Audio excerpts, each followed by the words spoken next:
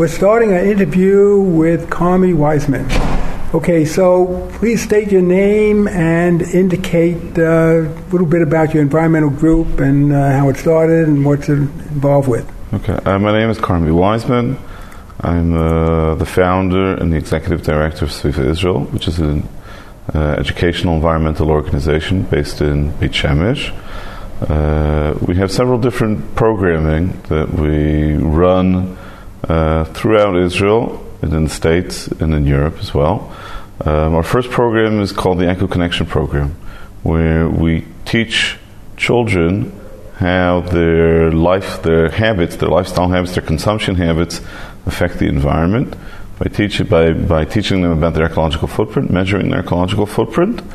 And then what they do is they compare the size of their ecological footprint with children in other schools or in Israel or abroad. And they see that, for example, we have children in Israel who've, the last project that we did with 30 schools in the city of Beit Shemesh. And we saw that, for example, one of the things that we discussed tonight was the issue of consumption. We saw the tremendously high levels of consumption amongst Israeli children. We noticed, for example, that when it comes to purchasing new clothing, that the rate of students in Israel who will only buy new clothing, will only wear new clothing, is something like 24%. When we did a similar survey in two schools in New York, the Beit Rabban School in Manhattan and the Chana Senesh Community Day School in Brooklyn, it was only 7% of the children who would only wear new clothing. We've noticed a tremendous amount of waste. 24% of the children that we surveyed in the city of Beit Shemesh don't even shut the faucet when they brush their teeth. They just let the water drip. We're doing a similar survey now with Microsoft on their MSN website. We've had over 4,500 hits on our website, which is where you measure your ecological footprint.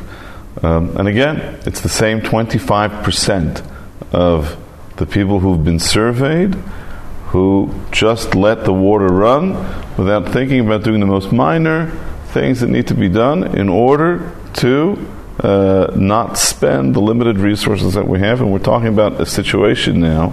We're in a situation now in Israel where we're in a severe drought for close to 4 or 5 years. We're in a severe drought. Everybody knows that we don't have water.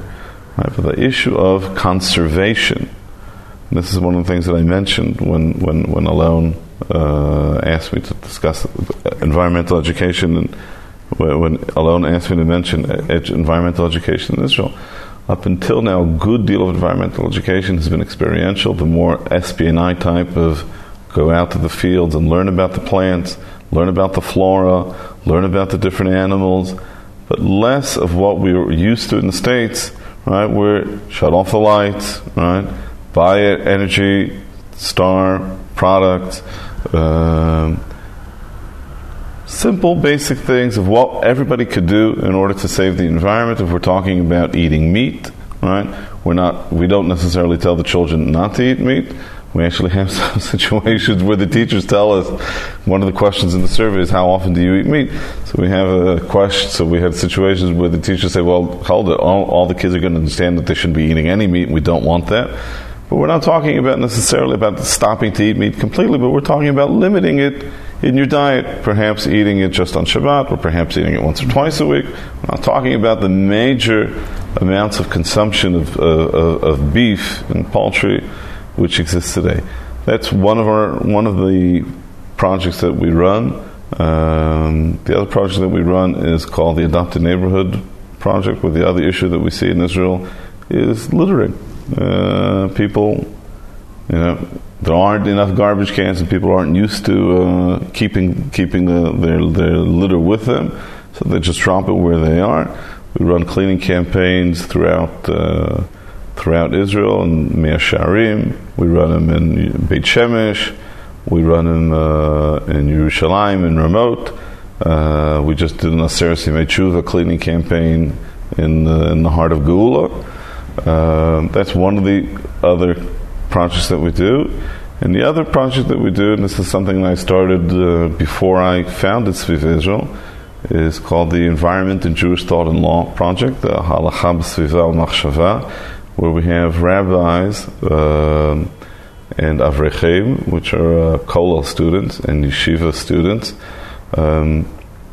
We ask them to study topics related to the Judaism and the environment, and to write articles on these topics. And we put out an annual journal. We just put out the 4th journal. We did a conference in the Jerusalem municipality, where the chief rabbi of Israel, Rabbi Metzger, spoke. The mayor of Jerusalem, Orlo Pliansky, spoke. And the Minister of the Environment spoke. And the journal is distributed through yeshivot throughout Israel and abroad. We had writers from England. We had writers from the States. We have Rabbanim from Bnei Brak. We have a wide array of writers talking about topics about global warming, talking about topics of consumerism, talking about topics of cleanliness, talking about topics of appreciating nature, about cleanliness, about neighborly relations. It's understanding, it's trying to uncover the wealth of Jewish responses to today's environmental issues and concerns, something which essentially has been done it has been done on an academic level, but it has not really been done by the yeshiva world.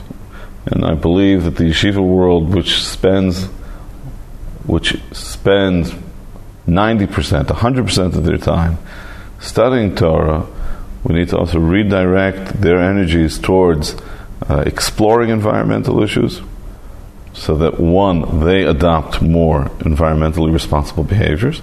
2, Ki mitzion tetzei Torah, that they also bring out to the world how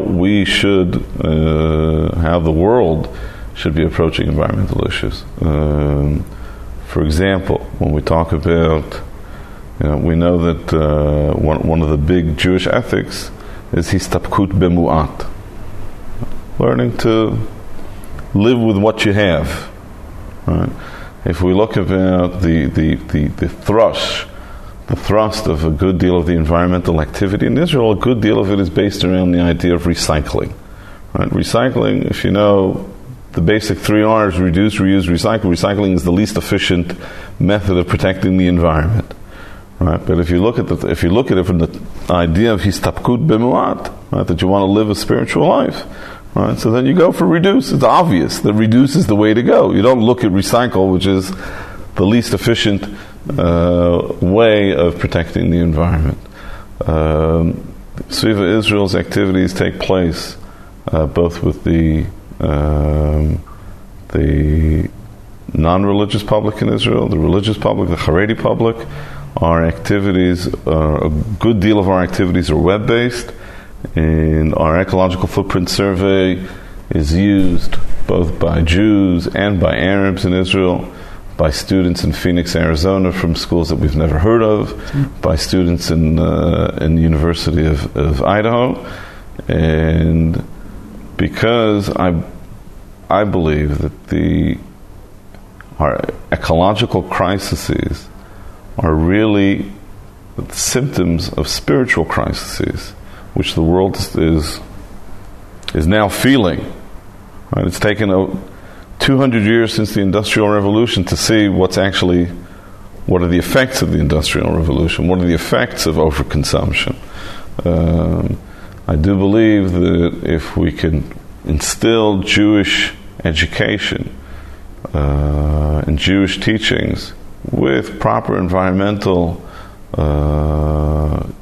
guidelines, right, so we'll be able also to give out that message. If we can hook the Jews, right, to be big pushers of the environment, the same way they've pushed everything else that they've spread throughout the world, then we can do our part to save the world. Well, it sounds like a really great group. Certainly it's a very important function. Now, what are the Jewish teachings that you tie in to these activities to show them that this is not just from out of left field and all, but this is very consistent with the Jewish tradition and Jewish culture? It comes from, there's a plethora of there are a plethora of Jewish sources that we teach. I, for example, discussed the topic of Lifnei Iver. Lifnei Iver lo titen michshol. I believe that our consumer society, right, is the biggest lav, the biggest isser of Lifnei Iver lo titen michshol. Translate that before a blind man, do not place a stumbling block.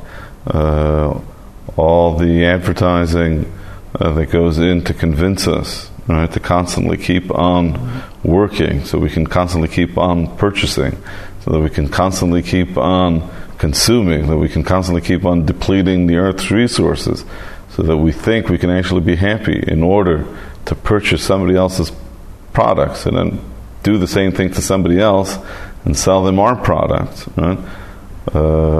That's a way of viewing the last 100 years of a world movement in a purely Jewish way of looking at it.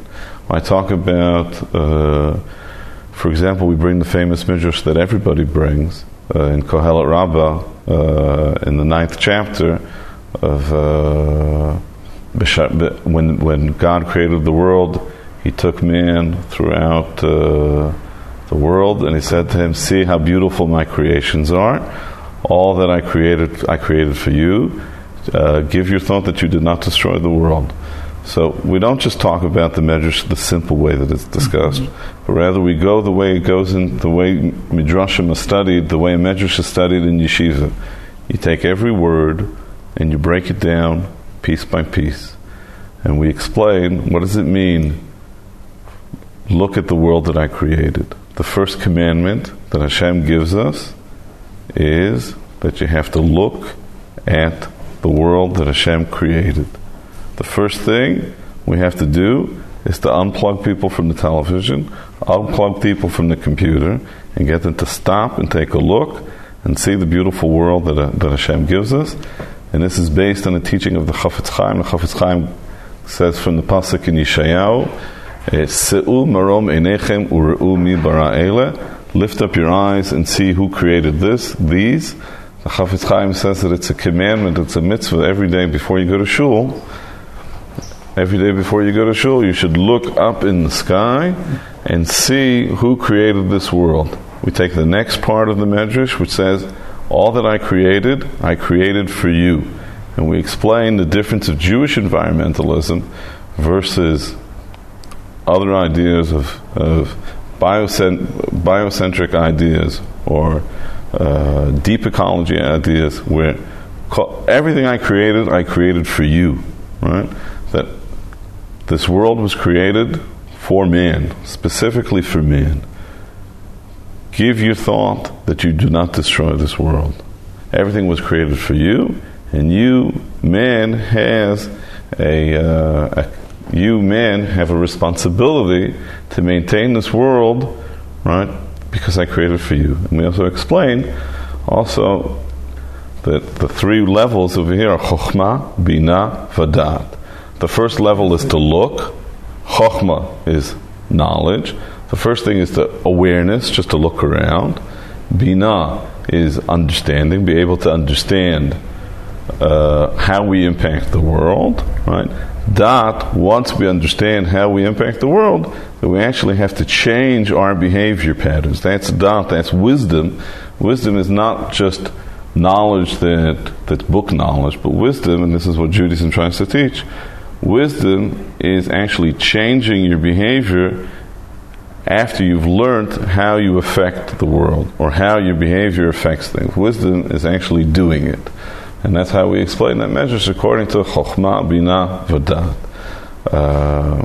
And we have a plethora of different Jewish sources that we use, and also many of our writers bring. We have. I'll show you the text. Our last the last volume that we produced was over 400 pages of text, and one of the main writers is a rabbi in Bnei Brak, and he wrote a very nice article about zoning laws, about building in private neighborhoods. And at the end of the conference, he said to me, he called me up the next day, and he said, I read all the other articles, and I was tremendously impressed with all the other articles just as well. I'd like to send you a donation. So I said, thank you very much. But the biggest donation that you could do for me, you're the Rav of a shul, the biggest donation is keep talking about the environment. If you talk about it, everyone will listen. Right? The more you talk about environmental issues, that's how we'll get the community to be involved. And in the end, he did both. He both sent a donation, and he's still continuing to talk about the environment. So that's part of what we do. Sounds great. Now, if somebody wanted to get in touch with you, with your group, to get involved and maybe have you come into their school, for example, how can they do that?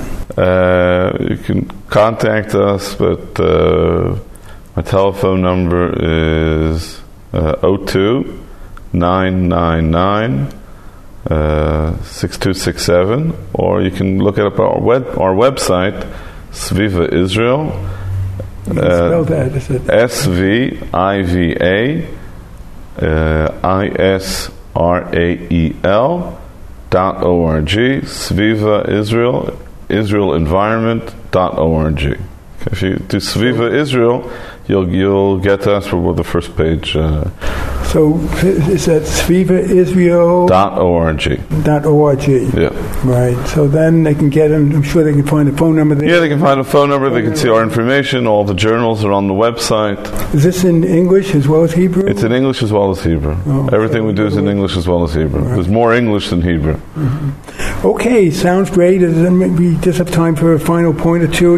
Just to summarize your group and what it's doing and what it's based on.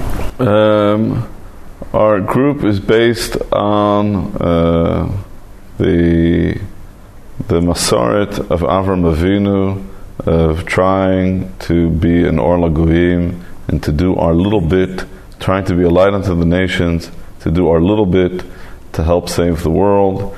We're trying to do our share by bringing together all of mankind and the Jewish people to change their consumer habits, to change their lifestyle habits, to reduce their levels of consumption in order that we affect less the ecosystems throughout the world, and that we have plenty of time to do good deeds, spend time with our family, and leave our mark in the world in a positive way, and not just how many pounds of meat or we've consumed, or how many televisions or cars we have purchased.